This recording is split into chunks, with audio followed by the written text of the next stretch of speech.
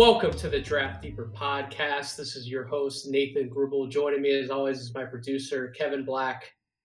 This episode means quite a lot to me. This is episode 100 of the Draft Deeper podcast. I started this show a little over a year and a half ago, and I got to be honest, I didn't know that we would definitely get this far. Podcasts are not quite they're relatively easy to start, but in terms of maintaining and actually growing listenership, especially with such a niche area like the NBA draft, it's not always the easiest to stand out amongst its peers. I guess that's how I'll phrase that. So this episode really means a lot to me. It truly, thank you so much, everyone out there listening to this podcast all the way up till now, including this episode. And episode 100, I got to do it big. I got to bring in a big guest. I'm honored today to have on Sam Vecenie from The Athletic, host of the Game Theory podcast. Sam, how you doing? Hey, how's it going? It's good to be here. I'm very glad that I get a chance to come on for such a momentous podcast in the history of this podcast. Like I said, it really does mean a lot to me, Sam, and you coming on. I got to give you some props before we really kick off the meat and potatoes of this episode. You do such an incredible job with everything you do for The Athletic, the coverage, the amount of basketball ground that you cover week to week between everything you do for the draft, everything you write about regarding the NBA. I put out a tweet that I did see that you liked a little earlier last week where I props to you and people like you who are able to cover both at such a high level. I try and keep up with as much of the draft, doing all of this work for Draft Deeper as well as No Ceilings as I possibly can. This draft, as I'm sure we're going to talk about, is definitely a little murky in the water, so it requires a lot more time on my end to dig deeper into some evaluations, a little more so than I would be by this point in the year. So the fact, Sam, that you do the work that you do, I'm so honored to have you on. So just props to you for everything you do. And if anybody isn't subscribed to the Game Theory podcast, please go listen to Sam. He has on quite the catalog of guests each and every week. Him and Matt Penny, who do the draft coverage over there on Game Theory. You guys are one of my favorite listens. You have such chemistry, such energy. Truly, Sam, thank you again for all the work that you do to help promote the draft community and everything you do over at Game Theory. Yeah, that's really nice. It's much easier, I will say, when it is your job and when you don't have a day job, where this is actually your day job, right? You have more time and more ability to go out and actually, watch games. Like I'll queuing up Alabama, Mississippi State after we're done, and queuing that up at 10 a.m. in the morning in Australia, and it's much easier when that's going to be the case. So I'm very appreciative of all the kind words, but it's I'm in a very lucky position to where I get to do what I do. So because it's episode 100, I wanted to do something fun. That's really the goal of this podcast. I want to unwind a little bit, have some fun talking about the 2022 NBA draft, and what better way to do that than to kick it off with a little mock draft exercise. Sam just did a mock draft podcast with Matt last week. It was an incredible listen. So if anybody in my audience hasn't listened to it yet, please go do so. But they did a really excellent job breaking down not just the lottery, but going all the way through the first round, all the way out to pick 30. I got to be honest, I told Sam before we got on air, No Ceilings will be releasing our second mock draft of the week. Once we got to about pick 15, as we were sitting down yesterday doing the exercise, Sam and I recording this podcast on Monday, January 17th, it got pretty hard after pick 15. So I want to keep this light, keep it fun. I, for the most part, I think at least have figured out who like my top 14 to 16-ish guys are, and I feel pretty comfortable about my rankings up to this point, just in terms of the actual guys, maybe not necessarily having everything figured out in terms of what order. I haven't fully categorized everybody in a tier yet, but I feel pretty good about this selection of players. So I think this is going to be a great exercise to engage in with such a great guest to do it with. So before we jump in and do the first pick, Sam, I just want to get some of your general thoughts on where you're at with this 2022 draft class as a whole. I kind of mentioned at the top some of the pain and some of the difficulties in actually trying to do a mock draft exercise because there's just so many unknowns with this draft class. Where are you kind of at on the process as a whole so far? Yeah, I'm glad that you used the word unknown because I think that that's where I'm coming down on this class. It's a tough one to project in large part, not because there just aren't going to be any good players that come out of this draft. It's because all of the players past a certain point, and I think that that point, frankly, is like number 5 or number 6. Past a certain point, everyone is just a very, very flawed player whenever you project them up to the NBA level next year. I don't think that next year's rookie class is going to come in and have the same impact, for instance, that we've seen from the 2021 rookie class, because I think that there were A, just better players, B, there were more physically ready players, C, there are better older players that I think were a bit more ready to come in and play an immediate role than what we've seen so far. So look, I'm not a huge fan of this 2022 class. I talk to teams and they ask me like, hey, like, what do you think of this class? And my response is, look, if you have a pick outside of 10, I would probably trade the pick.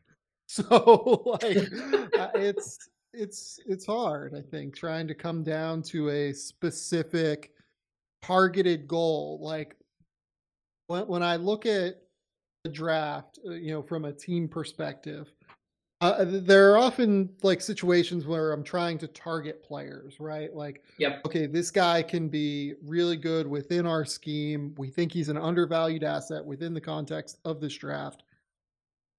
It's hard for me to find the drastically undervalued prospect in this class. Like, I see like a couple of targets here and there, but I don't know that I've got like a specific one either. So that makes it tough, and it makes it a little bit less interesting for me to cover on a day-to-day basis. But I am certainly trying to find more and more players as I go through. That was quite the perfect summation of the majority of my thoughts kind of through this process as well. The best part I thought about your podcast that you just did with Penny last week was as you guys were making picks, you were quite literally trying to sell each other on certain players as you were going through the picks. And I feel like that wouldn't always be the case with a class that you're much more comfortable about, even to this point. I know it's still relatively early on in the process, but I don't feel like that's a normal trend that you generally go through at this point. So maybe we're going to do a little bit of the same. I know that before we hopped on this podcast, you kind of have a list of guys that you feel should be selected in the lottery. And as we're sitting here kind of talking through some things, I kind of agree that that's how we should do the mock draft. I'm not going to use the little tankathon order that I'd originally wanted to use. Let's go back and forth. Let's make picks 1 through 14 as we would make them. There are so many unknowns, not even just with the players themselves, but also if you try and do it through a team context, we are technically ahead of the game. We haven't even had the trade deadline yet. We have no idea what some of these rosters are going to look like the Trailblazers, the Hawks, the Celtics, some of these teams that are slated to select in the lottery right now. So let's go back and forth 1 through 14. I'm going to try to be the Matt Penny to Sam Vecenie this week. That is a tough bar for me to live up to. I love Matt. I had him on my podcast. He's one of my favorite guests that I've had all time on this podcast. Absolutely. So, but I'm going to try my best, Sam. You ready to do this? Let's do it. I'm in. All right. So you being the guest, Sam, you have the first overall pick in the first mock draft that I'm doing over here on Draft Deeper this year. So go ahead. The floor is yours. Well, I was going to say, I would love for you to go first because I just want me to go first on mine. Yeah, well, I just went first on mine, so I feel like I have the rhythms down from going first. So this could be This could be a fun one for me if you end up going first here. I'll do it. I will take Jabari Smith with the first overall pick. And Sam, I don't know about you. I've been back and forth with this spot on my board all year long. I started with Chet Holmgren in this spot. I guess this is the point of the podcast where I might sound like Matt Penny just a little bit because I know that he's also very high on Chet Holmgren. But I'm ultimately going Jabari Smith here. His floor just seems like such a more solidified floor to me than either of the other two top prospects that we talked about in this spot. And I know that there are some limitations to Jabari Smith's game, but at the same time, when I went back and watched some of the high school film that I did before this year started, I was seeing a lot more interesting work finishing down low or maybe putting his back to the basket, finishing a fadeaway shot out of the post, where you watch some of those clips and you go, okay, this is really intriguing for somebody who's 6'10", about 225 pounds. But I didn't know that he was going to be this deadly, deadly, deadly three-point shooter from a set standpoint, let alone making these shots off the dribble or bringing the ball up the floor in transition, stopping and drilling a three-point shot in everybody's face. His shot making around the elbows, I think, is much more pristine. And I know some of the finishing numbers would lead you to believe that he hasn't been the best around the basket this year. But then you do flip on the film and you see some of his finger roll finishes where he looks like a guard taking the ball to the rack. So I'm a lot more confident in Jabari Smith, certainly, than I was at the start of the year. And the fact that I didn't know he could do as much as he's shown already on film up to this point, it's kind of that mystery and that intrigue to where he could have so much more in the bag as he continues to develop through year 1, 2, 3, 4 in the NBA, where he reaches a level that I didn't even think possible. So I think that mystery part of the projection, I think, puts him at number 1 overall for me over Chet right now. What do you think of the pick? Yeah, this is who I would take at number 1. It's funny. I'm looking through my messages on Slack now that I have with John Hollinger.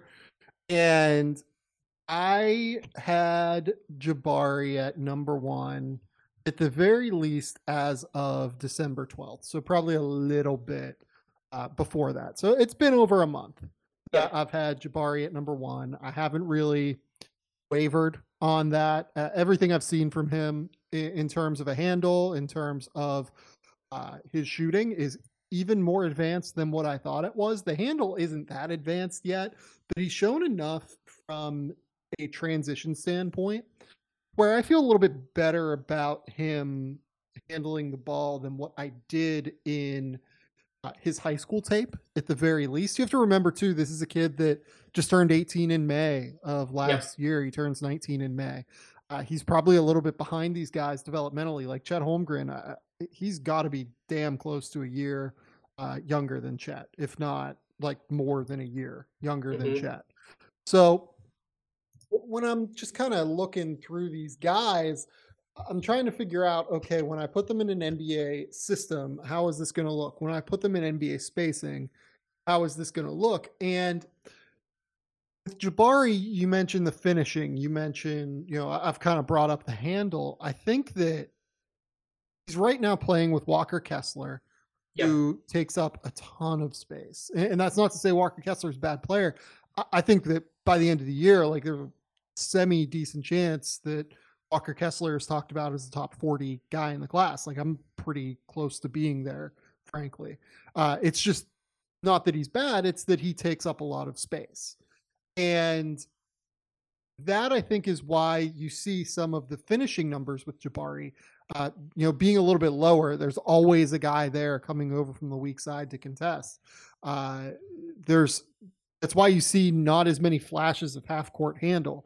There's just a lot less room to operate for Jabari Smith when he's, you have Walker Kessler in the dunker spot, and then you have Jabari picking and popping and then trying to attack off of a closeout. There's just not space for him to go in and like go right to left and try and drive, right? And that's not to say that I think he's the most, technically gifted ball handler in the world to where he could do that stuff, but we've seen enough flashes, A, in terms of how he can handle the ball in transition, and B, we've seen these bigger skilled players like a Scotty Barnes, like a Josh Giddey, like a uh, even like Cade Cunningham to an extent, who have struggled to get into the lane in less spaced situations, Mhm. who once they reach the NBA, those driving lanes are just a little bit bigger. The court is much more well spaced.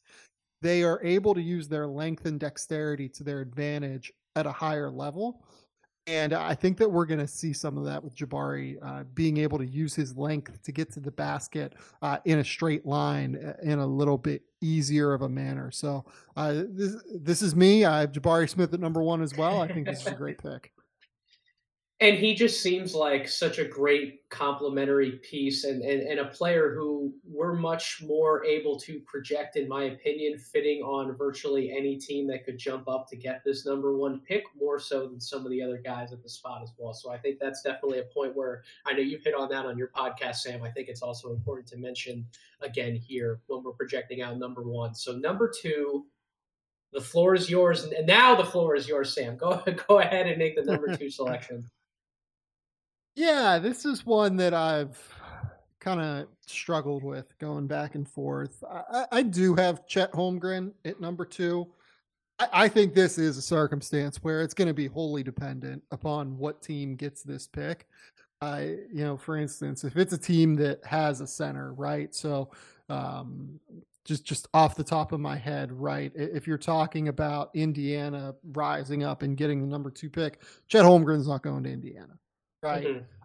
If you're talking about New Orleans getting the number two pick, look, like they just re-signed Jonas to a pretty reasonable extension that I think is going to be movable down the road. Uh, you already have Jonas, you already have Zion, and I think that Chet would be a great fit with Zion. But are you going to use your assets on a center as opposed to something else? Atlanta has Onyeka Okongwu and Clint Capella right now. They're in the lottery somehow because they've been a disaster this year. So I think that it's going to be more hit or miss in terms of what teams need centers and what teams don't need centers. But in the case of Chet Holmgren, I think that the upside with him, if it all comes together and he gets strong enough, he puts on, if he gets to 220, let's say 220, 225, you're talking about uh, a Chris Bosh level skill set where he's a terrific rim protector, fairly switchable out on the perimeter, maybe not quite as switchable as Chris Bosh, but has some real ball handling and shot creation ability that has lying dormant throughout the course of his career. You see some of the shooting ability. His shooting has regressed a little bit more to a reasonable level throughout the course of this college basketball season. He's really tough on the interior. He's fearless. He doesn't back down from anyone. The advanced numbers absolutely love him. You look across the board, 69% true shooting percentage. He's top 50 in the country in defensive rebounding percentage. Obviously, top 15 in the country in block rate. You know, finishes at an exceptionally high clip on the interior, 73%. Has made 39% of his threes so far. It just kind of ticks across the board in terms of translatable skills and translatable numbers that should translate to the league. Obviously, a lot is going to be dependent on what teams think once they get their hands on him and take a look at him throughout the pre-draft process in regard to his frame and in regard to his capacity to put on strength. If he can't do that, I do have some very real concerns. I think he would struggle to play the five in the NBA right now. He needs to put on 25 pounds to be able to play the five in the NBA consistently. If he can't do that, then I think that this pick gets a little bit more questionable and it gets tough. But kind of given all of those factors and given that we don't yet have all of the information on Holmgren's frame, I am going to go with him at number two, while acknowledging that I think this thing is very, very open still. I would agree with everything that you just said. I actually do have a question for you about Chet that I would love some of your insight on, Sam, if you have some, and that would be related to his jump shot. It's funny when you see on social media some of the clips that have gotten shared. One in particular over the last few days where Chet brings the ball up in transition, he stops, he nails the three and it's a complete swish mate. Look, absolute butter coming off of his hands. But overall in the year, he struggled shooting the ball from the outside. He's 7 of 34 on jump shots overall, 5 of 27 on catch and shoot shots. I don't know. Just looking at the form, I don't necessarily have a good answer as to why he's been so inconsistent shooting the basketball. Like when somebody shared that one clip, they put the tagline of "This has to be one of my favorite Chet Holmgren jumpers on the year," and I held myself back from tweeting in response. You don't exactly have many made jump shots from Chet to pick from overall this year. So do you have any insight as to why you think he may be struggling shooting the ball overall? Well, here's what I'd say. You look over his last little while here, basically since the Alabama game, right? He went Hmm. 2 for 4 from three against Merrimack, 3 for 5 from three against Northern Arizona, 1 for 3 against Texas Tech, uh, made a three against Pepperdine, 1 for 2, 2 for 3 against BYU, 1 for 2 against Santa Clara. Throughout that time, he's basically made most of his free throws. I mean, he's at 72% on the season. I would venture he's at 80%, right around that range. Since that Alabama game ended, uh, look, it's a little bit bizarre. I can't really tell you why that. And you're particularly talking, I would imagine, about half court jumpers, Yep. right? Like that. Yep. That's the big differentiator here. He's made a lot of trailer threes. That's kind of been where he's made his bread and butter as the jump shooter, right? Like I think we're talking small samples here at the end of the day. Like I don't see I don't see any given the fact that he's 5 for 27 on half court jumpers, but then you look, he's made like 12 trailer threes as a transition shooter, right? You look at his transition numbers, he has like 112 effective field goal percentage in transition this year. Like Hmm. it's absolutely bonkers. Given his release point, given the fact that he's so tall and so many of these jumpers are going to be open for him, coming in transition and, frankly, coming in the half court, I don't see a huge difference for him in terms of the way that it's going to translate on half court jumpers versus transition trailer jumpers, right? I just think that these are open shots for him almost regardless, especially given his shot selection. Like Chet Holmgren is never going to be some movement shooter, right? Like Yep. I don't think that you're going to run him off of actions necessarily. Like you're not going to use him like like a Jabari. Like I think you could use Jabari Smith coming off of actions, Yep. right? Or you're not going to use him like a Kelly Olynyk coming off of like these crazy like flare actions, right? Like you might use him as a pick and pop guy. You're going to use him as a trailer guy, and then you're going to allow him to run dribble handoffs. You're going to get into your offense that way, right? So look, I'm a little bit more willing to suspend disbelief on the catch and shoot half court numbers, given that the transition numbers on jumpers have been so strong this year. Maybe you could make a case that he's better with his momentum going forward, whereas in half court his momentum isn't necessarily often going forward, but that's stuff that's like very eminently fixable, I think. So I'm less worried than I was early on this year with Chet's jumper. And I think that that's definitely one of the things that points, if he didn't already have a high enough ceiling with everything else that he does on the floor, how hyper efficient he is virtually everywhere else. If he really starts nailing jumpers, even those simple pick and pop type shots in higher volume and higher efficiency, like you outlined, Sam, that definitely points his arrow straight up to the sky. And is a big reason why I agree with you. I think I'm still buying it long term, and why I think he's absolutely still in the conversation for number one. But there's a third player who we would all probably say should still technically be in the conversation for, at the very least, number two. Some people might still have him number one overall. And I think with the third pick, that's where I'm going to go. I'm going to go with Paolo Banchero. And I've seen on social media some people want to sour on him a little bit because they don't see this dominant offensive player that I think he was once pegged at from a scoring perspective. Although I would argue and say, well, he is still shooting almost 51% from the field. He is shooting 34% from three and 76% from the line. So those are good percentages. he just comes off at times. I think some of the concerns that I had about him preseason have bore themselves out to an extent. He doesn't attack nearly as often as I think we would want him to. He's not always as aggressive, I think, as we would want him to be. And that definitely holds him back a little bit. He settles for some of these mid-range jumpers where you just watch him take the shot and you can kind of put it together that that shot's not going in. Why did he take it? I think he's a little reluctant to attack the basket at times when he shouldn't be. He's 6'10", 250 pounds. But you do look at somebody who could one day be more of a three-level scorer in the NBA. You look at his size. He's not the most vertical athlete in the world, but he's not a bad athlete. I think he's a good athlete by NBA standards. And he's not as bad defensively as some other people would probably want to peg him as. And I believe that you're kind of in the same camp with a lot of those insights, Sam. So that's why I'm going to take him with number three overall. What are some of your thoughts on Paolo at this point? Yeah, I really like Paulo. I agree with you that his defense is probably a bit underrated in terms of like I think I see people like sometimes call him a non-defender.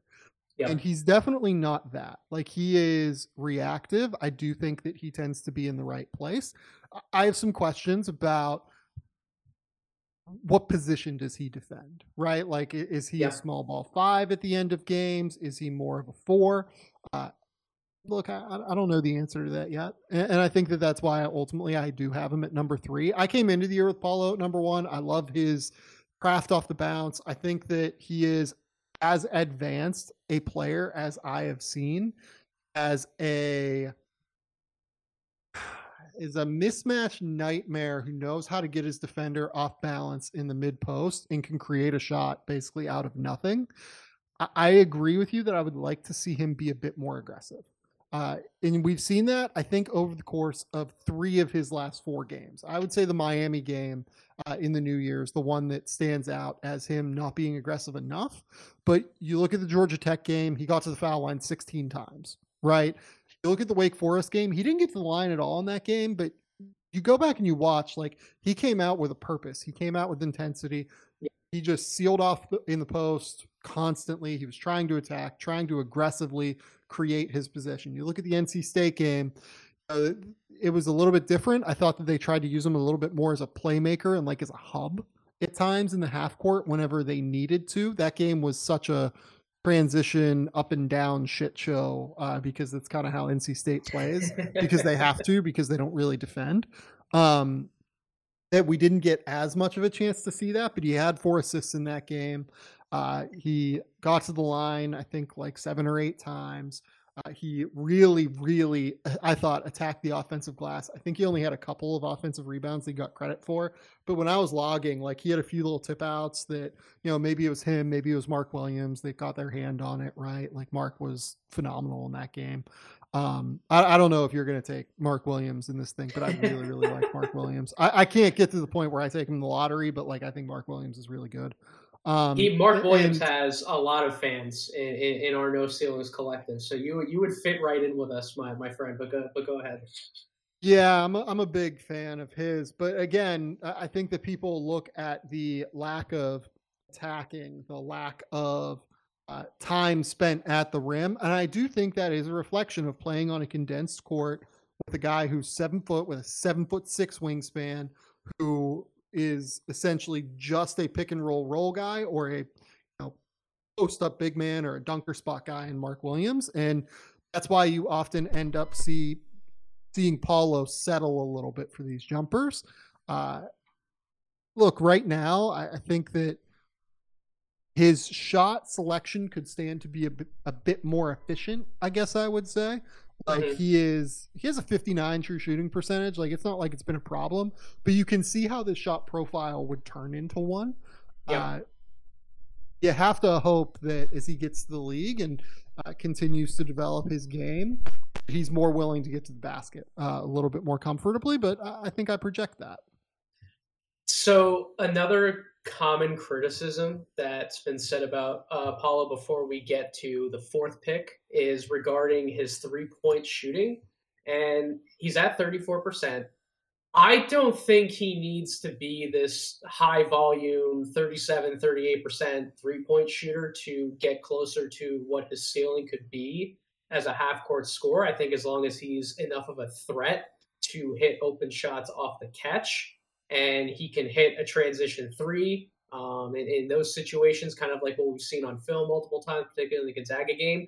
I think that's good enough for me, and I think better shot selection and more development overall heading towards the basket in the half court would be more of what I want to see from Paulo versus becoming more of this long range gunner. What do you think about his 3-point shot, and what do you want to see from him there from an evaluation standpoint?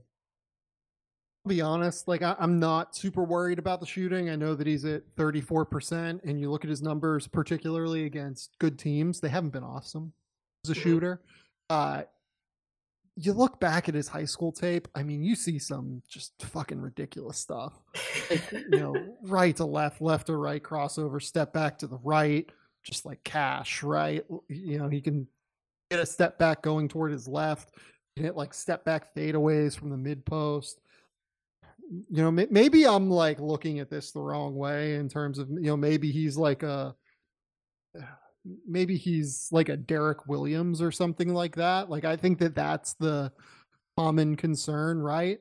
That he is, just like kind of an undersized, power athlete that isn't good enough defensively. But Paulo is, in my opinion, going to be good enough as a skill player and in terms of his craft to where he's going to be able to kind of overcome a lot of these like kind of mismatch Yep. concerns and questions. Like, I think he's 6'10", he's 250 pounds, and has the requisite skill level to not just be like a college mismatch, but I think this guy's like an NBA mismatch Mm-hmm. because of the strength, size, and touch combination, in addition to all of the dexterity he has off the bounce. I have gotten to the point where I know that some people don't love this as an evaluation thing, but like I think guys just get better as shooters as long as they show some level of balance and touch. And Paulo has hit 76% from the foul line. He's pretty consistently been a good free throw shooter throughout the course of his career. He's hit 34% from three this year. He's very comfortable shooting. I think he's up around like at least one made three per game. He's taking 3 or 4 per game. Like I'm fine with where Paulo is as a shooter, I would say.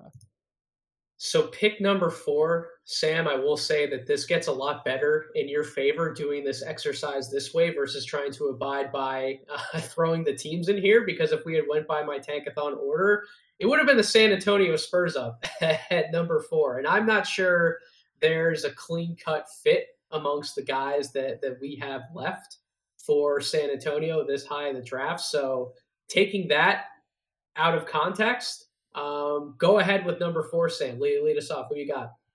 You know what though? San Antonio has proven time and again that they just take the best player, right? They Like do. they don't worry about any of that. They just take the guy that they think has the best chance to be an impact player or be a star. Jaden Ivey's the guy that has the best chance of this remaining group to be a star. He isn't like elite of the elite athlete, right? Like he isn't Ja Morant. He isn't Derrick Rose when he was younger. Mhm. He is just the level below, though, in terms of athleticism, explosiveness, transitioning that explosiveness into power and contact balance around the rim. I've long been a proponent of his shooting. You look back through his high school percentages, he was a consistent 40% three-point shooter during his time at La Lumiere, and I forget off the top of my head what the first school was. I think it might have been like Marion or something in Indiana. 40. So I don't know how the game today affected the percentages. I know he didn't shoot super well against Illinois, but he's up around 40% from three this year on 4 attempts per game. And you look at the way that his transition passing ability and his half court passing ability, not necessarily out of ball screens, but whenever he's asked to run like second side actions as a reactive player, his live dribble passing has really, really improved this year. Like he has much more control over the ball. Where I'm a little bit worried is I think that we're going to see some of the same like issues that Jalen Suggs had early in his career, just running ball screens, right? Like Aiden Ivey always plays next to a point guard. He doesn't bring the ball up the court every time. I think Mm-hmm. that he doesn't have the same number of reps just running ball screens that someone like Cade Cunningham had coming in last year, right? Or, Mm-hmm. I'm trying to think of an example in this year's draft. Uh, he even someone like, this is a ridiculous name, but I was just like thinking about Michigan State earlier. Like, I don't think this guy's an NBA draft prospect, but like Tyson Walker at Michigan State, like the guy's been freaking running ball screens like throughout the entire course of his life, essentially. I don't think Jaden Ivey's been doing that. So I think that it's going to take some time for him to develop all of the reads to know exactly where he needs to go at all times. That's fine. I'm willing to take the ride with him on that because I think the athletic upside is so real with Jaden Ivey that it's just not. It's worth the. It is worth the juice is worth the squeeze. Maybe is the way to put it. Like the developmental time you're gonna have to put into Jaden Ivey, like that's worth it to me in order to take a chance on the athletic upside that he has to be a top 10 point guard in my opinion in the NBA. My biggest criticism with him up to this point, and a lot more of it took shape today as I was watching some of the Purdue Illinois game, is his ball screen defense is pretty poor. He's rated out. I actually looked this up earlier. He's in the fifth percentile in terms of defending the ball handler in pick and roll in the half court. That's not great. He always seems like he's completely unaware of the screen when he actually bumps into somebody. It's like, oh, hey, I didn't know you were there, and he doesn't fight through screens really well. That's just an area of concern that I have, where NBA teams are going to figure that out pretty quickly, and they're going to put him into those situations, and they're going to attack him there to death. So I don't know. Maybe I shouldn't be as concerned about that. Maybe some of the concerns are warranted. What do you think about him defensively, Sam? I don't think that his technique is particularly good. I don't think his awareness is awesome. I will say, like, I don't use any of the Synergy defensive numbers. It's not to say that like Synergy is a bad service. I love Synergy. I love the company. I am such an enormous fan of the work that they put out. I literally could not do my job without Synergy. I just don't think that the defensive numbers are really the defensive numbers there are contextless Yep. uh, in a way that I think makes them not really worth much. In the case of Ivy, again, I think that you can go back and you can look through all of these younger guys uh, throughout their early careers that have the athletic tools that Jaden Ivey does, but just weren't good defensively. Like Anthony Edwards was like an abomination defensively at Georgia, right? Like he was terrible. He is at least gotten to the point where he's passable on the ball now. He has improved a lot defensively over the course of just a year and a half in the NBA, just by locking in on that end. Like he still lapses off the ball, and I think that that's like a concern that people don't talk about enough with him. But on the ball, like he's pretty effective. Like you can't like you're not trying to get a switch onto Anthony Edwards, right? I Yep. think it'll be the same with Jaden Ivey. Like you're not going to be trying to get a switch onto Jaden Ivey defensively in the NBA. Like he's too athletic and too he has enough strength to where I don't think it's like going to truly be a mismatch come playoff time. Like you might see some iffy numbers during the NBA regular season with him defensively, where if his effort and intensity isn't there, this stuff is though why I do think Jalen Suggs is a better prospect than Jaden Ivey. Yep. Uh, a same level of like power and explosiveness intersection, but Suggs was a monster defender last year, and that's translated to the NBA immediately. Um, you could maybe make a case Jaden Ives is a better shooter. They have similar profiles in terms of not necessarily being polished in ball screens yet, but Jalen Suggs is just like a monster defender. He gives an incredible amount of effort. Whereas Jaden Ivey, it's going to take some time. He's not going to be like, a top 10 guard defender in the league like I think Jalen Suggs will be eventually. But offensively, I think that there is pretty similar upside between Ivey and Suggs. Like I am a big Jaden Ivey believer.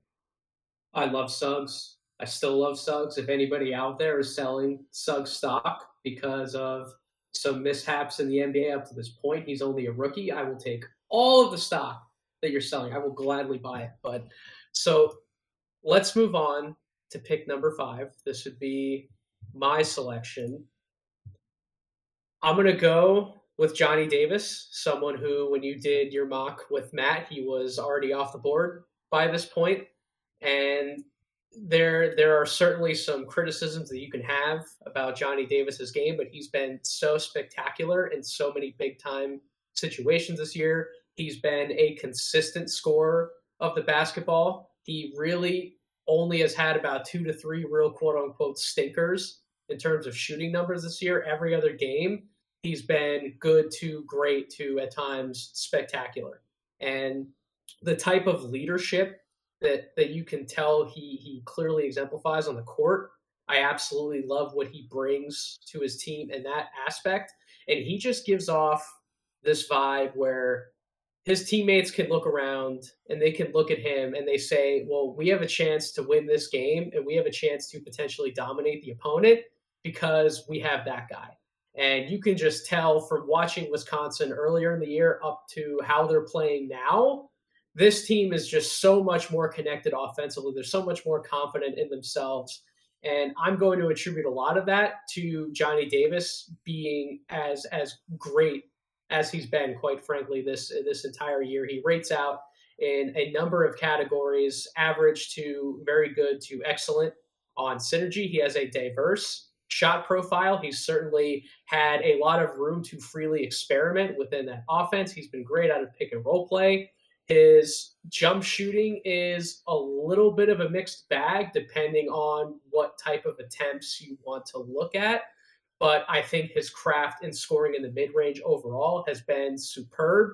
And he's that type of tough shot maker at the guard spot that I think that I would want to bet on with a top 5 pick. And a lot of what I talked about is reason why I'm not going to rule him out potentially climbing any higher in this draft, although I think it's going to be tough for him to enter into the top 3 type of conversation. I would say that nothing is impossible, especially if Johnny Davis keeps helping his team win a lot of high-level games in the Big Ten and possibly making a run in the NCAA tournament. So I know that you do have a few concerns, Sam, but I think you've also come around to Johnny Davis being a top 5 type of talent for you. What are your thoughts on Johnny Davis this year? Yeah, so this is a tier break for me. I actually do have Jaden Ivey in a level above Johnny Davis, and I understand that Johnny Davis went for 37 and 14 against Purdue, and this, that, and the other thing, right? Like I get it, but my concerns with Johnny Davis, and look, let's talk about the mentality stuff. Like this is why I buy him as a lottery pick, right? Like he is a killer. Like that dude is calm, he's cool, he's collected. He's the kind of dude that you buy continuing to improve his game first and foremost, especially given that we have proof of it now from his freshman to his sophomore year, from frankly like his sophomore year in high school up until his sophomore year in college, right? Like he's gotten better every single year of his career at this point. It's been a steady upward climb. So you look at that stuff, I think that all of the signs are there that this is real. Now, I think that he is better than I think he's shooting like 32, 33 from 3 right now, something like that. And I think he's a better shooter than that. I think he takes a ton of tough shots, right? It's just kind of what it is. Having said that, right now what he is he's a tough shot maker who is 6'5", has like enough strength to not be a liability in switches. But, I mean, look, like I don't think that looks like Luka Doncic, LeBron James, Paul George, Kawhi Leonard. Like I don't think he's bothering those guys. defensively either. He's just 4 inches smaller than they are, and that's okay. Like there are a lot of guys that are 6'5" in the NBA, 6'4", 6'5", whatever he is, and get by But he's not defensively. Devin Booker. I agree Yeah, with that. Yeah. yeah. Like I think that Devin Booker is just much bigger than he is. Like Mhm. it's more like a less skilled shooter Bradley Beal almost to me. Um, that's fine, I guess. But like, I think he's like a starting two guard. I guess is what I would say. Like, I trust him to be a secondary ball handler. I trust him to make tough shots. I trust him to not be a liability defensively. I think he has a good attitude. Uh, like, or any of those skills, like you would. What is his high level skill? Like, what is like Jaden Ivey is genuinely an elite athlete, right? Like by the point guard position, he is not like in the Ja Morant class, but he's just the level below, right? Uh, what is Johnny Davis's elite skill? And that's not a bad thing. I just like I'm trying to figure out in my brain what the role is, and to me, it's like secondary ball handler, makes tough shots, um, maybe can be a third or fourth scorer on an NBA team, maybe third scorer on an NBA team who plays average defense and averages, 3 or 4 assists per game. And that guy makes $100 million in the NBA and is super valuable. I'm trying to navigate my thoughts, I guess, on Johnny Davis. Which is absolutely fair, and it comes back to some of what you and Seth Partnow talked about on another recent episode of your podcast. Where if you're betting on this type of player to succeed in the NBA, it's just not as sure of, or it's a much harder bet to make with the type of diet that Johnny Davis is living off of in terms of his shot making. Like when you talk about what might be his surefire skill in the league versus somebody like Jaden Ivey, I don't love that Jaden Ivey has had to play off the ball as much as he has at Purdue, but at the same time, he's still proven that he's a much more capable off-ball player, if not based purely on his speed and his ability to get downhill or cut and cause and wreak chaos both in transition as well as even in the half court. That's a much more easier bet to make for him to translate into whatever NBA situation he gets thrown into than somebody who at this point is living, feasting with the ball in his hands, getting to do virtually whatever he wants from Wisconsin because a lot of his other teammates from an offensive standpoint aren't that great around him. I completely understand the skepticism with wanting to immediately crown him as like this top 5 guy, or maybe Sam, maybe it's just that nobody else below him is necessarily blowing us away. Is it Oh, which I is it think more that's it. I think that's it entirely. Like nobody else has like completely stood up and been like, I am the top 5 pick. And the guy that I'm going to take next, like I think I think he might be the guy that does it eventually. But like, I feel fucking terrible taking him at number 6. who are you going to take at number 6? Because I'm curious. I might know, but maybe not. Yeah, look, I'm taking the swing on AJ Griffin, There we and go.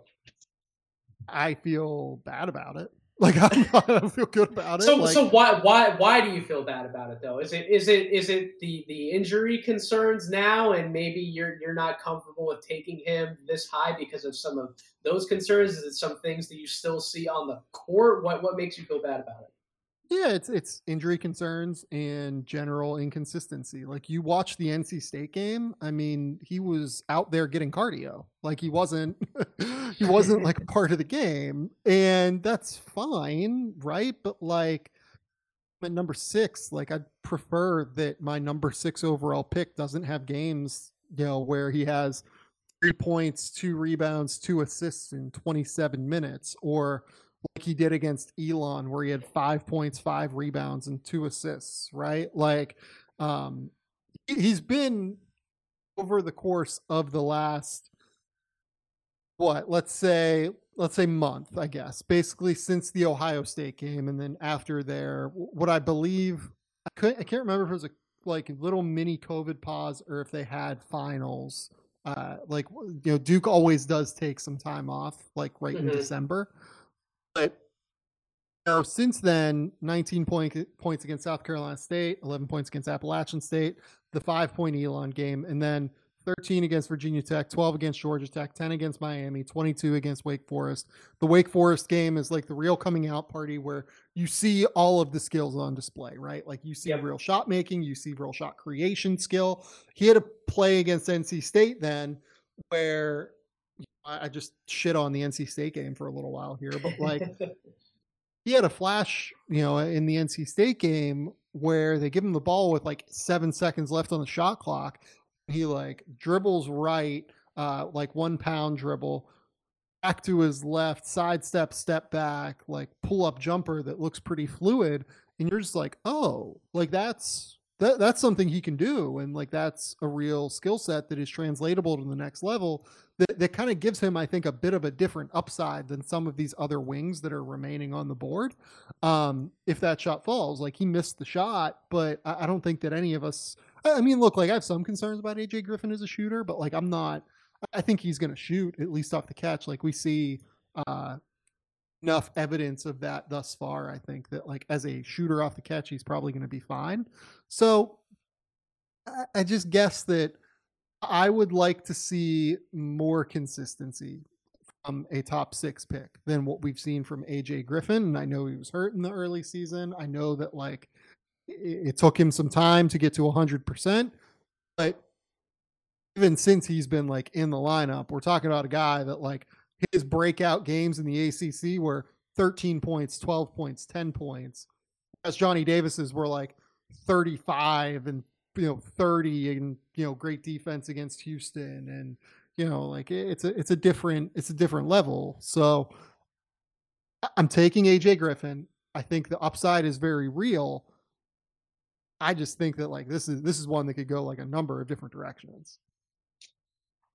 So AJ Griffin, I love that you said the name, and he's somebody who has certainly popped up into this top 6, top 7 type of conversation in a number of circles. I have a few partners over here at No Ceilings who definitely do have him top 5, and in their minds, he is a much surer bet than I think he is for people in NBA front offices who actually have to live with the potential consequences of taking him this high, which I think Right. are definitely some of the reservations that you share, Sam. And I'm glad that you do have some of those reservations and you're careful to outline them on a podcast like this, because these are very real consequences where somebody like me who can just make a big board out of thin air on draft Twitter doesn't necessarily have to live with those repercussions. But if something doesn't work out or he doesn't hit the type of ceiling that he's supposed to by taking him this high, we don't have to live with something like that. We're not necessarily working in an NBA front office. So I agree with you 100%. I actually thought that you were going to take a swing with somebody who you did take with this very overall pick on your mock draft. You took Ty Ty Washington at number 7, and Ty Ty is somebody who I wasn't 100% sold on coming into the year. I thought that the point guard race was very wide open. I think that he separated himself from the rest of some of those other point guards that we might or might not mention on this podcast. But I think that he's done even a little more than that lately. And you were definitely excited to talk about him on your mock draft episode to point out the type of shot making guard that he's been. He's been really efficient from a bunch of different areas on the floor. He's in the 84th percentile in terms of jump shots overall in the half court, 91st percentile on runners, which we knew that was a very sellable skill of his coming into the year. Was he had the best floater, I think, out of any of the guys coming in. He's finishing in the 89th percentile around the basket, 88th on catch and shoot shots, 79th in terms of jump shots off the dribble. And I love that he's gotten the flash even more pick and roll craft of late when he was playing next to Severe Wheeler. Severe Wheeler was obviously the dominant point guard of the lineup, and Ty Ty was playing more exclusively off the ball. But at least recently, Cal's put him in lineups with Kellen Grady and Davion Mintz next to him, and Ty Ty's been the point guard, the floor general in the group, and he's able to run a lot more 1-5 pick and roll with Oscar Tshiebwe. And when those two other guys next to him are spacing the floor properly and hitting the shots as we know they're capable of doing, you really start to see Ty Ty's game come together, and you can picture him much easier on an NBA floor, contributing in a number of areas. But he's just been so efficient with virtually everything that he's done recently. He's giving me a lot more confidence in to potentially go this high in the draft when it actually comes around. How are you feeling about Ty Ty even since you made some of your proclamations, or you were excited to talk about him on your podcast? Are you still this high on him? Yeah, since then he went for 15 and like 4 against Vanderbilt, and then had the monster like 28-point game where it seemed like he Yep. didn't miss against Tennessee. So, look, I am a big fan of Ty Ty Washington as an NBA starter. I guess probably plays the 1, but it'll be like more of a half primary, half secondary ball handler role next to a bigger wing that hopefully can create his own shot. Like the example I use is putting him in Milwaukee, right? Like you put him next to Giannis, you put him next to someone like Drew Holiday, right? Like that would be ridiculous. He'd be unbelievable in a setting like that, I think. Yep. Um, you even put him in a place like, I'm trying to think of a lottery team right now. I think if you put him in New Orleans, it would be very good because you'd have him next to a couple of really good creative forwards in Zion Williamson and Brandon Ingram. And he'd be able to space the floor, attack advantage situations, while also playing all screen actions and finding those guys for open shots and taking advantage of his quick processing ability and read and react games. So I'm a big Ty Ty Washington fan. I think that the way that his game translates to the next level is as a really good starting guard who helps you win games at the end of the day. Like, I don't think he's an awesome defender. I think he'll be at least accountable on that end defensively. Is a multi-skilled offensive player, and those guys translate. So, yeah, no, I'm very happy that I assume you're taking Ty Ty here at 7. Yes. Right? Yep. Ty Ty at 7. What's even better about him playing in New Orleans is that he can actually guard his position, and he would be the only guard in the backcourt who seems like they can actually guard their own position. That backcourt defense in New Orleans is not great, and I think they would definitely love to see somebody like Ty Ty come in and be able to do what he does on both ends of the floor. Not that he's some lockdown defender at the point guard position, but he can certainly hold his own. And even when he's put in situations where he has to switch on to a bigger guy, or he gets trapped on somebody like a big man in the post, like he holds his own. He's strong, and I would just love to see that type of competitive two-way guard somewhere like New Orleans. I think he could absolutely help out a number of teams. I think the New York Knicks have been searching for a point guard for what seems like for forever. The Kentucky Knicks connection. I'm sure they would love to see Ty Ty Washington as well. So yeah, he's my pick, and I think that I didn't expect to take him at 7 if you would have asked me this question before the season, but given where we're at right now, I really love his prospects as a future NBA starter. You and I are in agreement 100%. So you have pick number 8. Who are you going with? This is just a safe pick. I'm taking Ben Mathurin. 3-and-D guy, plays really well off the catch, both as a three-point shooter and as a straight line driver who can stop and pop for those little 2-foot floaters, who can get all the way to the basket. He's a smart cutter, plays really well off the ball offensively, and then defensively, 6'6", about a 6'8", 6'9" wingspan, athletic enough to defend. I don't think he's like a disruptive defensive player, but I think he's good enough to where he won't be a liability. Just a solid starting level 2 guard who will be able to defend, hopefully up to the smaller 4s in today's NBA. So yeah, I'm going Ben Mathurin, and I will be happy with him at number 8. And I feel like this is a safe, non-sexy. That's honestly, that's probably what a lot of NBA teams are hoping to do on draft night with what this landscape is looking like. Anyways, he's definitely a top 8 guy for me.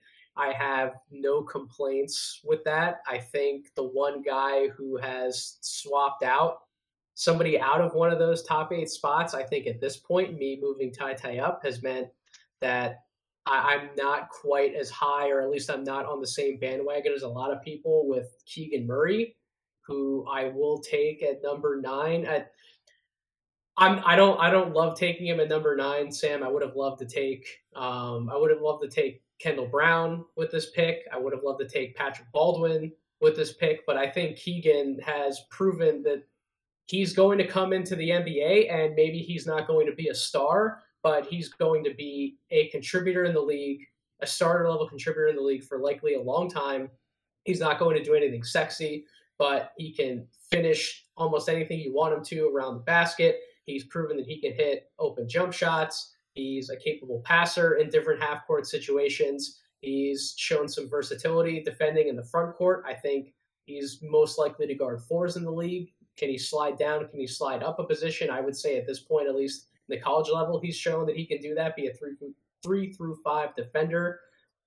I think the jump shot definitely has to be more consistent in the NBA for him to be this theoretical stretch 4 like everybody's kind of pegged him as up to this point. I still have a few questions about that, but just given how he's produced for Iowa this year, I have more confidence in his production more so than anything, even though I could theoretically take more of an upside swing here with somebody like Kendall Brown or Patrick Baldwin. I'm assuming you might answer this question with who you might take at number 10, but what do you feel about Keegan Murray at 9? Do you think I made the right pick taking him versus some of those other upside swings I could have taken? So I did have Keegan Murray at number 9 on my board. And here, I'll just take Kendall Brown at number 10, and There we we go. can kind of compare and contrast them, right? So the more I've been thinking about it, the more, like you mentioned, Kendall Brown having more upside than Keegan Murray.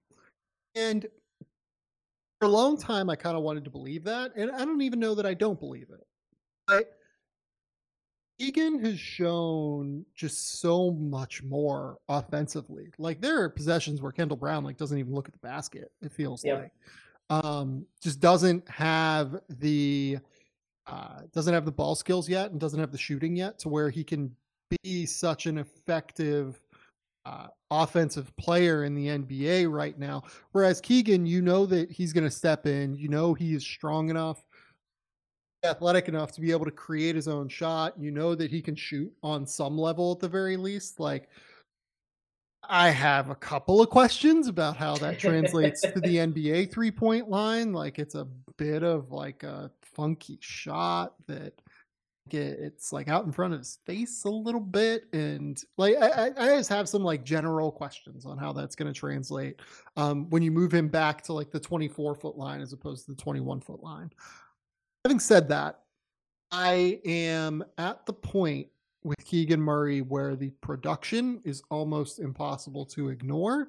Yep. And while I think that Kendall Brown's defensive upside is just drastically better than what Keegan Murray's is, Keegan Murray's upside offensively, like if this goes right, like the name that I realized that like it's reminiscent of, like there is a lot of like Tobias Harris level skills there in terms of if the shooting translates and he's strong and physical enough to be able to take guys like onto that low block, enough without the ball, I think, to where he's a smart enough cutter to where he'll be able to create shots like that. He's shown enough shooting to where he can be an open 3-point corner shooter, and he is good enough as an isolation creator to where we just haven't seen any of that from Kendall Brown. Like we have not seen Kendall Brown be able to like even do a little bit off the bounce yet. So I agree with you. I would take Keegan Murray at number 9 right now, and at Kendall Brown, like I've got him at 10. I mean, this was not an easy pick for me, actually. Like I really considered another guy here, but I'm kind of betting that I'm going to be able to get him at 12. To be honest, like I kind of played the draft board a little bit here, being as competitive. The ulterior motive for getting me to pick first, you son of a gun, Sam. Well, like, and we're not even competing here either. It's the funny thing. I'm just being like ridiculous. So I just look at it as a situation where I would, in the case of Kendall Brown, I am very happy um, to take a flyer on the defensive upside where he is a legit like 1 through 4 defender at this point. Yep. I think there is shooting upside. I think that it could come together in time. And I think that his passing acumen is really high level. Like, I don't think he's one of the best passers in the draft, but I think he reacts really well. I think that he reads the play really well. I think that um, he understands where the help is coming from and how to hit the open man. So if the ball handling and the other skills come together, I think he has a real shot. I just I think he could have still maintained a higher spot right now for us in a mock draft scenario if he was in a position at Baylor where we weren't just looking at the box scores and then flipping on the film to find out that he only took like 4 or 5 shot attempts in a game. Like he's just not aggressive offensively, but at the same time, Baylor's also built similar to last year. They're built around shot making guards, and then you have Matthew Meyer in the mix, who's going to take almost every shot that he looks at. And then you have obviously some other guys on the inside who are able to grab offensive rebounds and then finish plays from there. So there's just not as much offensive opportunity for somebody like Kendall Brown to come in and take like 10 or 12 shots per game and really show us more of like what he might still be able to do. Like he had a few flashes towards the very beginning of the year where he took some off the dribble jumpers in the mid range, and he actually looked pretty good in my opinion doing so. It's just he hasn't done it, and I'm assuming you think that scouts are likely going to feel the same way, and why we could bet on him having like top 5 or top 6 upside, but maybe why he probably won't go in that range at this point if everything keeps trending on the track that it is. Yeah, like I guess that what I would say is like I look, we've seen like a couple of like mid-range shots, right? We've seen a couple of made threes.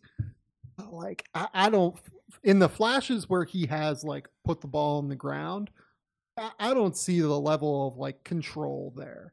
Right? Like Mm-hmm. I don't see the level of um like just handle where he's throwing like crazy live dribble passes, right? Like he's jump stopping, he's making the right read, which is phenomenal, right? Like that's really really good.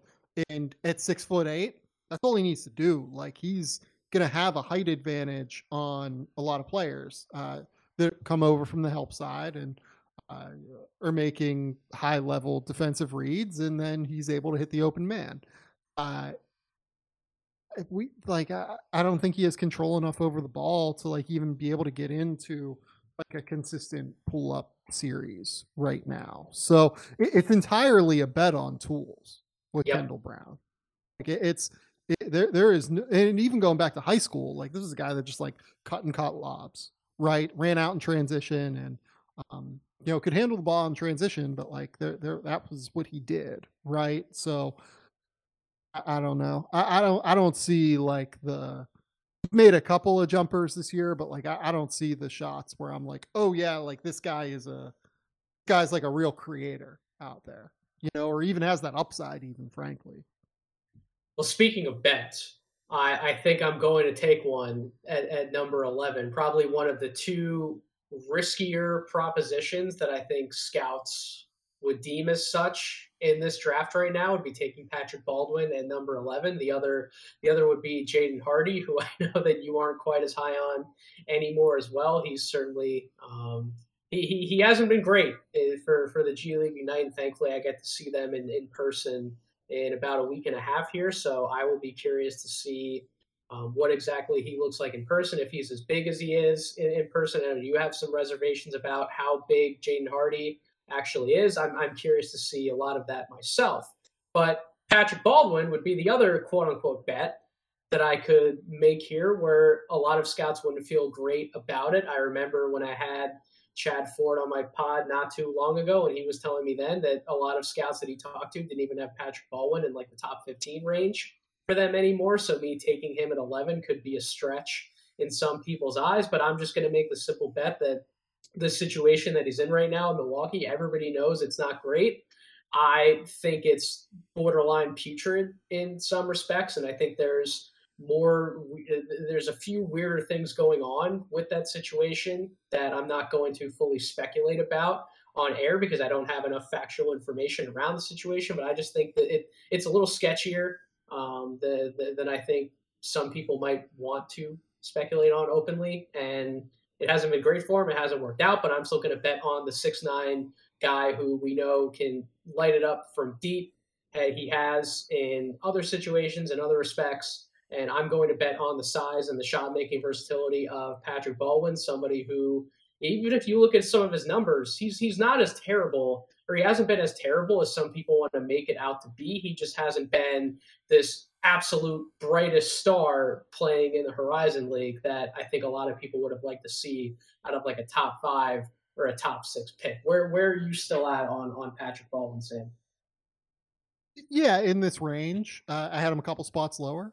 But yeah, I mean, I'll be honest, like most of the NBA folks I've talked to, like they're just like, okay, let's just get him out of Milwaukee and see what he looks like. Right? Yeah. Like let's get him to the pre-draft process. Let's see where this goes. Look, I don't think that there's anything like sketchy going on in Milwaukee. I think that it's just he's playing for his dad and playing for a team that is bad, right? Like I think it's kind of, I think that the results here are kind of simple, right? Like Mm-hmm. he's playing with guards that like can barely get the ball across the court whenever they play ball pressure, and that leads to him having to initiate some like from the high post and having to create his own shot, and that's just like not his skill, right? Most of the NBA scouts I talk to, I mean, somewhere between 10 and 20 is the consensus Mm-hmm. I've gotten from about Baldwin. Like they're not selling completely. They are frustrated with the tape that they've seen. They're frustrated, I would say, with his effort at times, or like maybe not effort. Maybe that's a rough word. Maybe like competitiveness. He quit in the Florida game. Like, let's just kind of call it what it was, right? Like there are clips that you can go pull where it's just like there's play in transition where he just like gives up on the play, and more so even than like the shot not falling, right? Everyone thinks Pat Baldwin is going to shoot. Like nobody cares that he's shooting 32% from three, right? Like Right. it's not a concern. The concern here is okay, like against Colorado, like he showed multiple like concerning effort plays. Against Florida in the second half, when Florida just came out and like blitzed their guards, he showed like some real competitiveness questions. And look, like you might come at me and say like that's a bit unfair, like he's a teenager. You know what? Like, I'm sure that he will get better at this as he gets older. Like, I'm sure he'll understand that he needs to give more effort. Everyone I talk to is like, he's a fine kid. Like, there's no, like, the background is not going to be a problem here with Pat Baldwin. It's just that, you know what? Like, the tape here, he had 3 games really to truly showcase what he is capable of on the highest level against real NBA ish athletes. It was against Florida, and they lost by 36, and the second half was a disaster. It was against Colorado. They were not very good in that game. Like that was at least a game they were semi-competitive in throughout like most of the game, which was nice to see. Didn't play well, but like that was fine, right? And then Rhode Island, which they were just completely non-competitive in again. So I just like I'm not. I would like to see Patrick Baldwin out of that Milwaukee situation, and we'll see where it goes. Is where I'm at. I'm very curious with where you're going to go with number 12 because now we've entered. If it wasn't already open before, it sure as hell is open now. There is one name. I don't know if you're going to take him or not, who was higher than this point on the last big board that I did, who has fallen. I know that he's fallen. I just have not known what the hell to do with him all year. So I would probably take him after your pick if you don't pick him now, but I'm curious where you go with number 12. I'm gonna take Oshai Agbaji. Um, Wow, I that is not who I was expecting, but the floor is yours. Yeah, this is kind of why I figured. Like I knew that like there was no chance that like people were gonna take him. Um, Watched the Iowa State game yesterday from earlier this week. He is automatic off the catch from three. Like, he is absolutely automatic. If you don't make him relocate off the bounce, he's going to make the shot. The mechanics are too clean. They're too simple. They're too pure. Like, the ball is going in. He's going to be an awesome floor spacer. On top of that, go and you watch what he did throughout a big portion of that game to Isaiah Brockington. Like, he made Isaiah Brockington's life absolutely miserable when he was guarding him. And oh, by the way, like, Kansas has him out there switching. He's communicating switches on the perimeter for them defensively. He is going to be a very, very good defensive player in the NBA. He's 6'5" with a 6'10" wingspan. He's 215 pounds. He's strong, starting to create more off the bounce. He had an awesome play where he caught the ball, or he brought the ball up the court, dribbled left, backspun to his right, and made like a 16-foot elbow jumper, which is like shit that like he couldn't do last year. Mm-hmm. I am a big believer that he is a starting two guard in the NBA. And I think that we're overthinking it on some level with him. Most NBA teams, by the way, that I talk to are this is the higher end for him, but like it's I'd say 12 to 20. I talk to teams. Like, it's something like that for him. So I think that we're drastically overthinking the Ochai Agbaji thing based off of his age and his lack of assist numbers, maybe, I guess. But everything else looks like it's going to translate at a high level.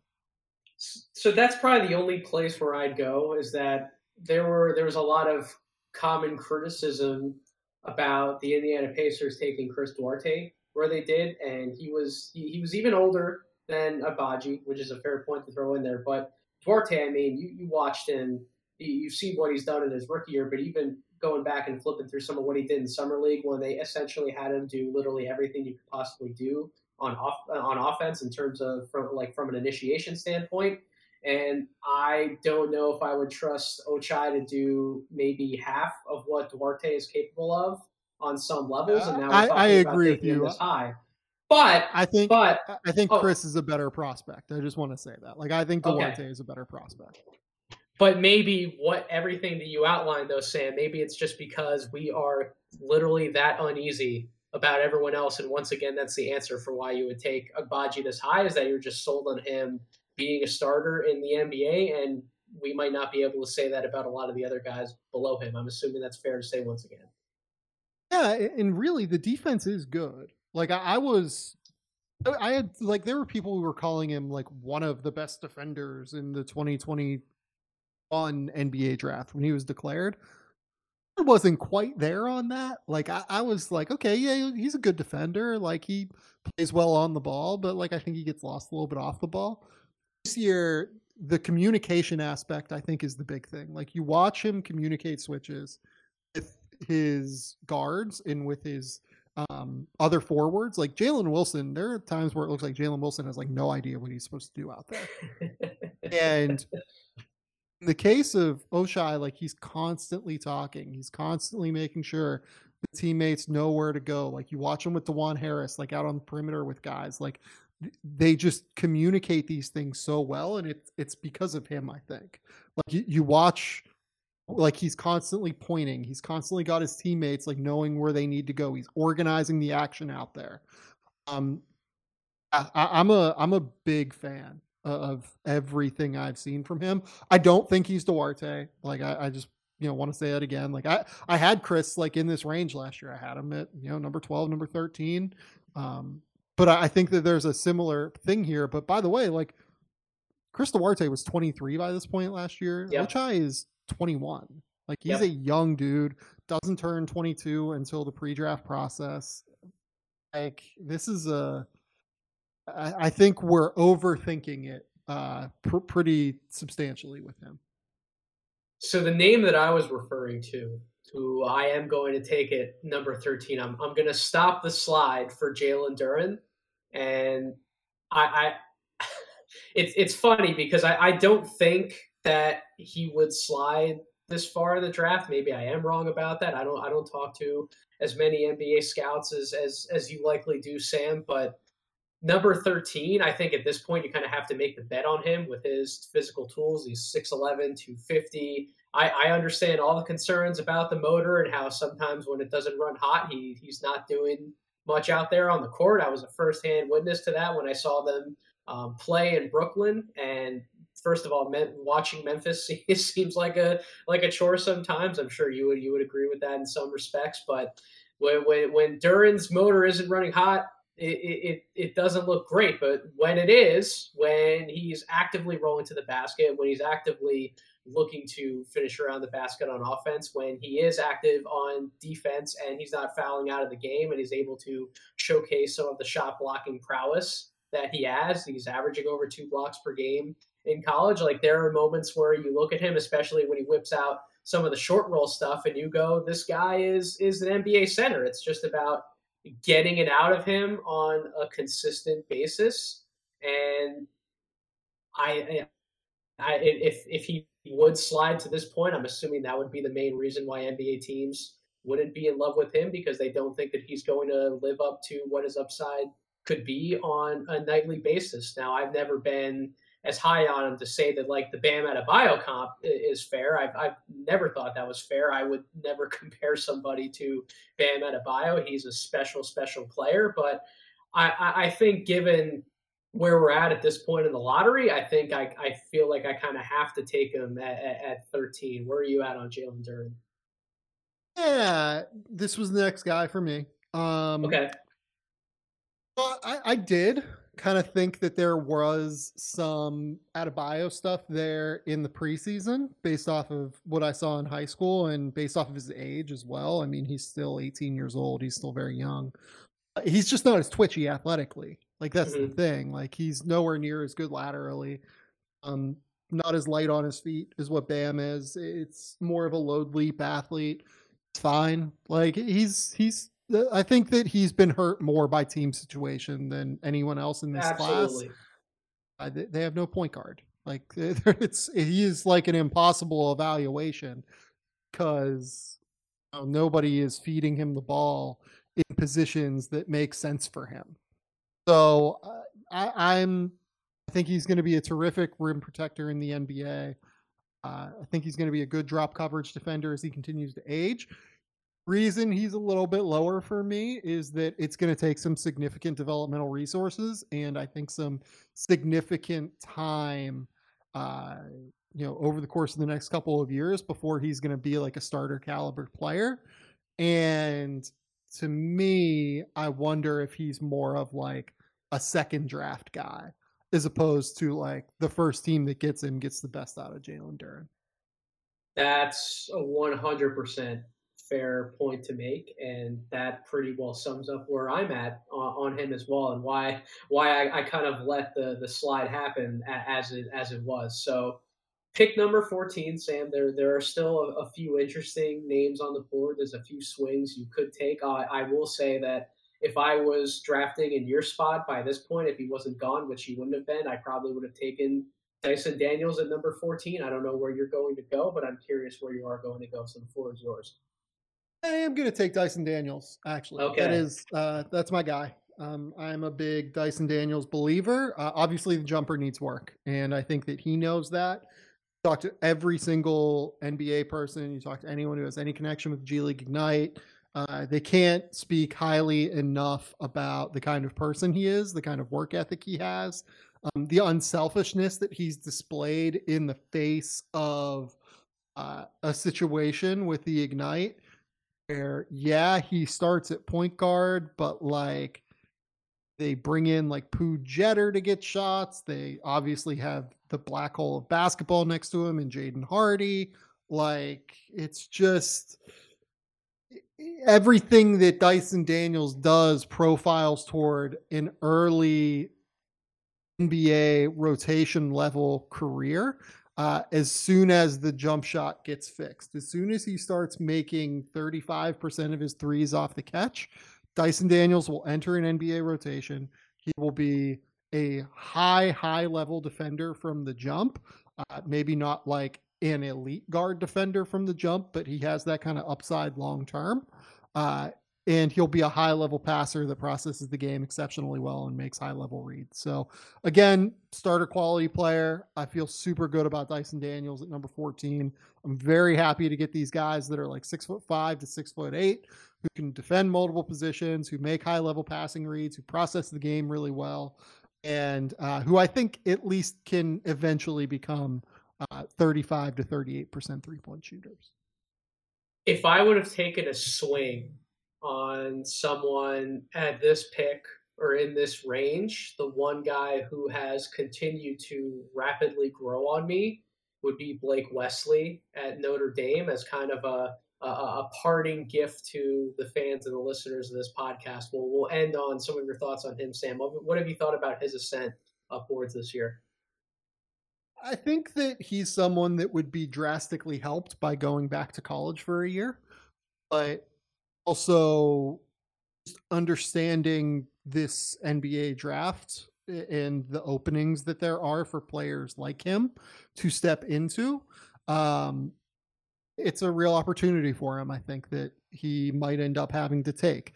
He's one of the better half-court creators I've seen in this class among the freshmen, and he has real upside in that capacity. He's 6'5". His creativity and reactivity off the bounce to how defenders are playing him is exceptionally high level, and I think he needs to keep working on the shot. Like there is some real concern there as to whether or not he's a good enough shooter. I think that he also really drastically needs to work on every other part of his game outside of the shot creation, right? He turns the ball over a little bit in terms of passing reads. He's a willing passer. He's not a bad passer. He sees things. It's just that he needs more polish. He desperately needs more polish defensively. Like there's a lot he needs to fix still, but in terms of upside, like it's going to be hard for NBA teams to pass on him, I think, if he enters the draft to get outside of the lottery. Yeah, I mean, look, like it's not an accident that like everyone I took outside of the top four, AJ Griffin, Ben Mathurin, Kendall Brown, Ochai Agbaji, Dyson Daniels, the 5 guys I took outside of the top four, are all between 6'5" and 6'8". They're all versatile defenders. They're all just guys that I think will eventually step into an NBA rotation. These are the guys that I look for in the draft, and it's hard for me to pass them when I see them. I mean, the question that I've been trying to figure out is like, there are guys not on the board, like not considered top 20 guys right now, let's say, that are going to rise into that range, right? Like it's going to happen. I've been trying to like figure out, okay, who are those players? I'm kind of wondering. Draft Twitter would tell you Tari Eason. 100%. He'd be the first name that would come to mind for me. Yeah, look, I would consider Tari as being someone that's like been identified, right? Like, people like Tari Eason, and I'm a little bit less high on the upside. I understand the idea of taking him in the top 20. I think that's reasonable. Like I wouldn't fight anyone that takes Tari Eason from 15 to 20, right? Like whatever. I think he needs to work on the shot. I think he needs to work on how he reads the game in the half court. But the defensive tools are real enough to where it makes sense. And the other 2 names I'd throw in there would be like Harrison Ingram and Jeremy Suhan would probably be the other 2 guys, or either of them who you were about to mention.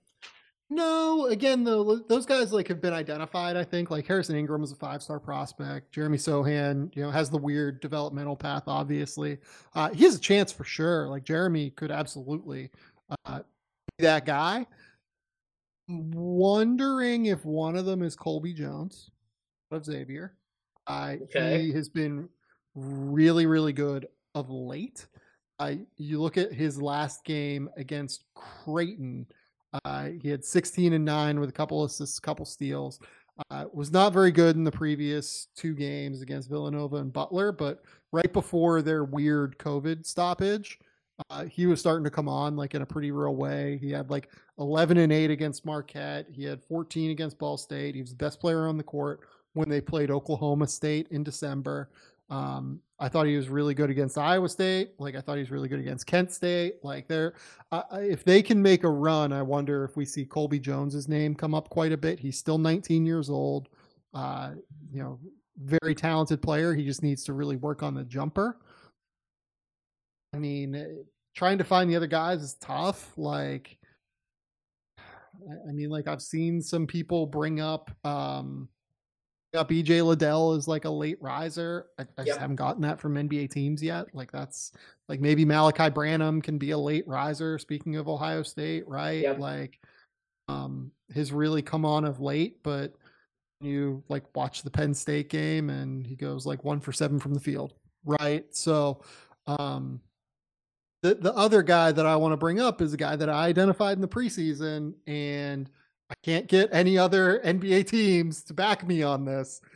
But this team is 14-2. They have not lost since November 18th, and this guy has been the best player in his league this year. It is Hyunjin Lee out of Oh, Davidson. oh my God, no. Is Oh man.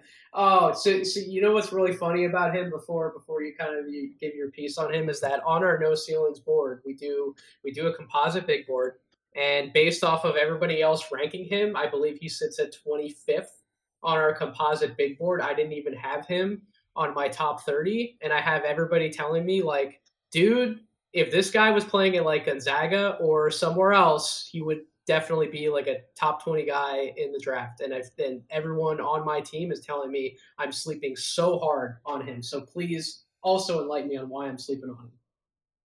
I mean, he's a shooter in the class. Like it kind of just comes down to that. He's 6'7". Has made 42% of his threes so far this year on great volume. Like you look at he's taking like 7 threes a game, 6 threes a game. He is a 50-40-90 shooter last year, so we have a long track record of being a shooter. He's a movement shooter who consistently knocks down shots. He makes high level passing reads.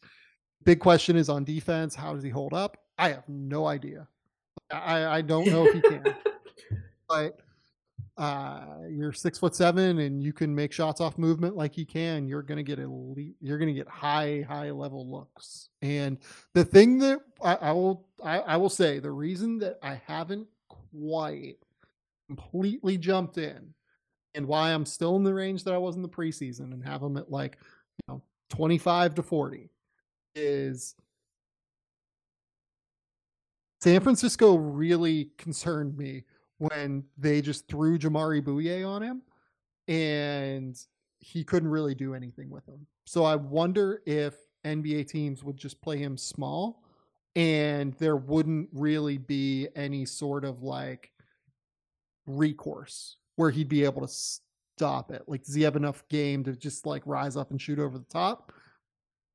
I don't know yet, but I am a believer in him being a really high level player throughout the process.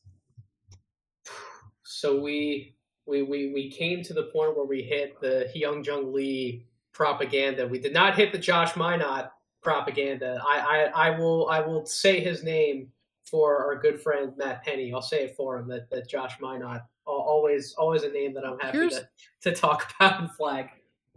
Here's one name that I would like to look like. I don't. I'll be honest. Like I don't really pay attention to draft Twitter. Just more for my own benefit in terms of like not having bots like infiltrate my brain. Right. One name that like people have told me that people love and like that I consistently get in my mentions is Jabari Walker.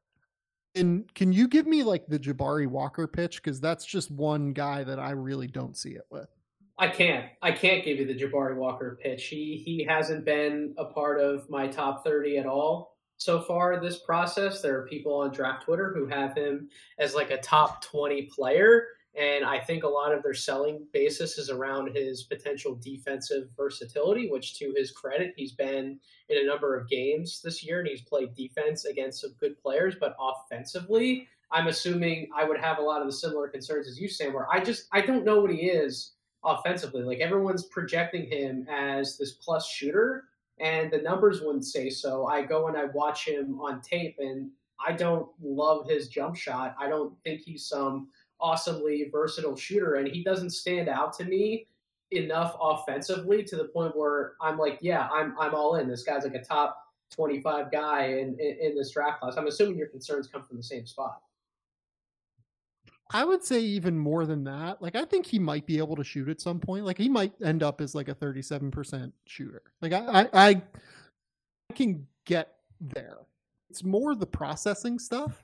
Like I don't think that he reads the floor well on offense. Like I don't think like he knows where to space to. I don't think he passes well. I think he turns the ball over a lot. I don't think he has like the skill level to like escape when he gets trapped. I don't think that like he recognizes the play well enough. I guess is how I would phrase it.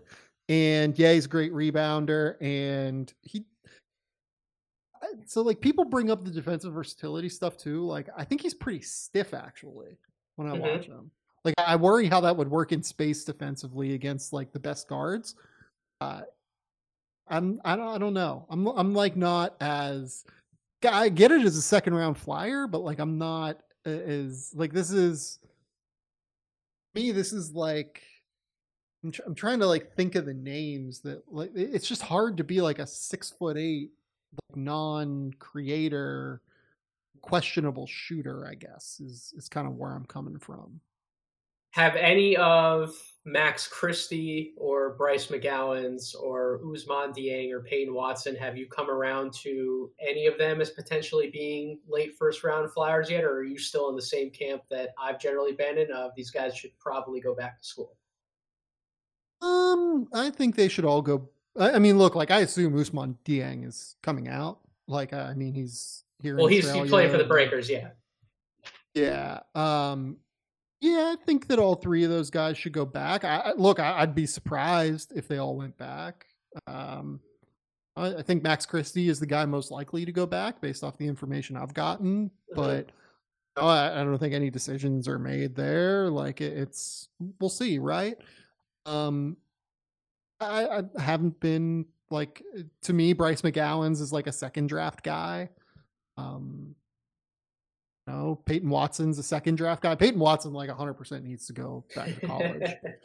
Um, so you brought up Michigan State. Like I do just want to bring up the name Gabe Brown as well. Yes, I just Uh, wrote about him. I literally have a section on him in the column that I put out, the Morning Dunk. I do that every Monday, but he was in this week's edition of the Morning Dunk as somebody to flag. Give me your thoughts, please.